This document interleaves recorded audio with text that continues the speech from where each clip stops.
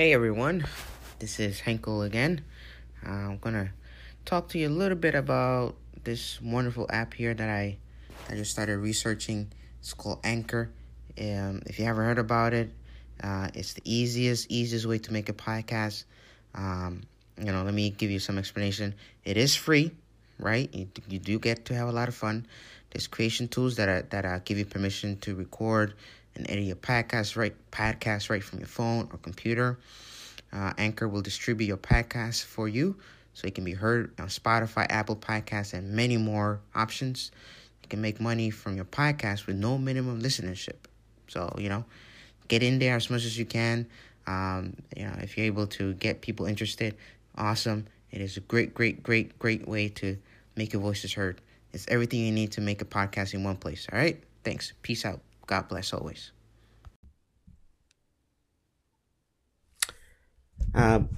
Good morning to all my wonderful listeners out there. I hope I'm catching you all in great health and in great health physically and spiritually. Today we will talk about the why it's essential to build strong and healthy relationships with one another. We are facing a world pandemic still. There is natural disasters, political upheaval. We just finished an election with heightened emotions, and there are other things going on around the world that have made these times tough. So building healthy relationships, including with yourself, is important now more than ever. In Matthew 22, chapter 37 to 39, Jesus said to him, "You shall love the Lord your God with all your heart, with all your soul, and with all your mind. This is the first and great commandment. And the second is like it. You shall love your neighbor as yourself." The two most important things in life are love of God and love of people. Love is the thing that binds us together, because love is a source to overcome differences and provide a space for cooperation for a healthier world. So you may not 100% agree with the individual, but if there is love there, then it is much easier to find the things that bind the two of you together and encourages a healthy cooperation. At the end of the day, we live in one planet.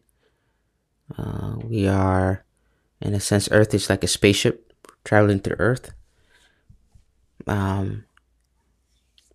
So if we destroy this planet because of our hate for one another, then there's nothing else for us to go to. And in doing so, you are not just destroying your life, but you are destroying the life of everyone else. So remember to love one another.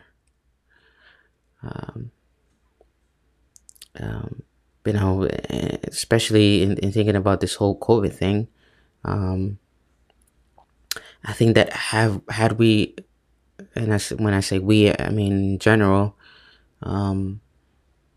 had we approached this whole thing, COVID situation from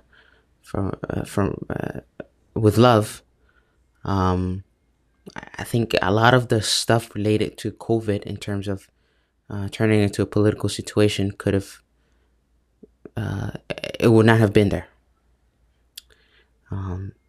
And so a lot of the political stuff that have been going on, how we approached it from love,